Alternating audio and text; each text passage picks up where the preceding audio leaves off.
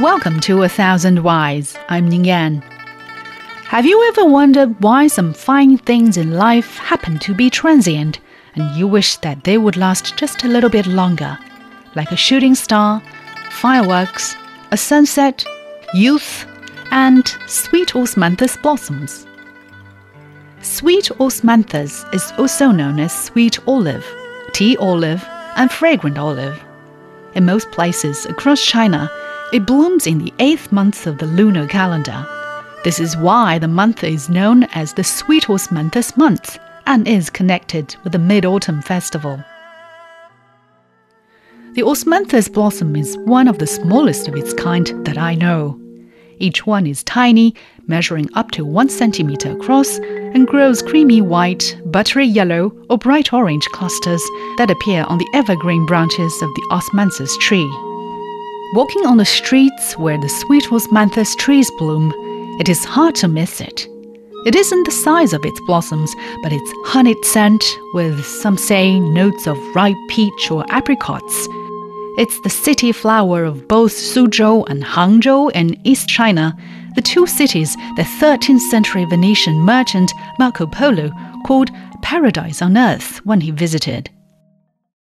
Sweet-scented Osmanthus has been cultivated as an ornamental and scent plant for about 2,500 years in China. And this love for sweet Osmanthus still lasts till this day. Here's why. One reason why this flowering tree is a favorite among the Chinese lies in the name of the tree itself. In Chinese, the sweet Osmanthus flowers is called Gui Hua, which symbolizes preciousness or superiority because its pronunciation Gui is the same as another word which means valuable or nobility. Over the past few centuries, the sweet Osmanthus flowers have charmed generations of Chinese every fall with its unforgettable fragrance.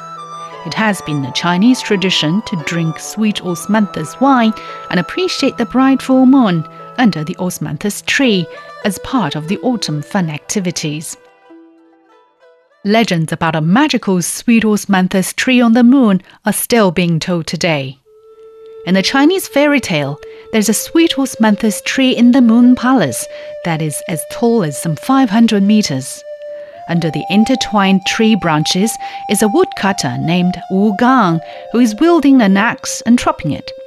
However, it is a magical tree in the sense that it never stops growing and can heal itself after being cut. So you can imagine how painful and hopeless this woodcutter feels. After all, this endless toil is a punishment ordered by the Heavenly Emperor. Now, if you look up at the bright moon, you can see a black shadow, and that's where the woodcutter is forever trying to cut down the ever-growing, self-healing sweet Osmanthus tree. Back on Earth, women in Suzhou during the Qing dynasty several hundred years ago loved the flowers so much that they picked sweet Osmanthus blossoms and wore them as hair accessories and used it as a natural perfume. Sweet Osmanthus oil was also extracted to apply to face and hair for nourishing and fragrant treatment. Because the little flowers of the sweet Osmanthus possess such a delicate fragrance and a fruity, sweet floral note, they're often made into jams and have been utilized as a traditional flavoring additive in pastries, candies, preserved fruits, wines, and tea to enhance the taste. I guess by now, you've learned that Chinese Osmanthus lovers have really worked hard to keep the transient flowers of sweet Osmanthus not just in their hearts, but in different forms of fragrant souvenirs. It is the perfect way to be reminded of the golden autumn all year long.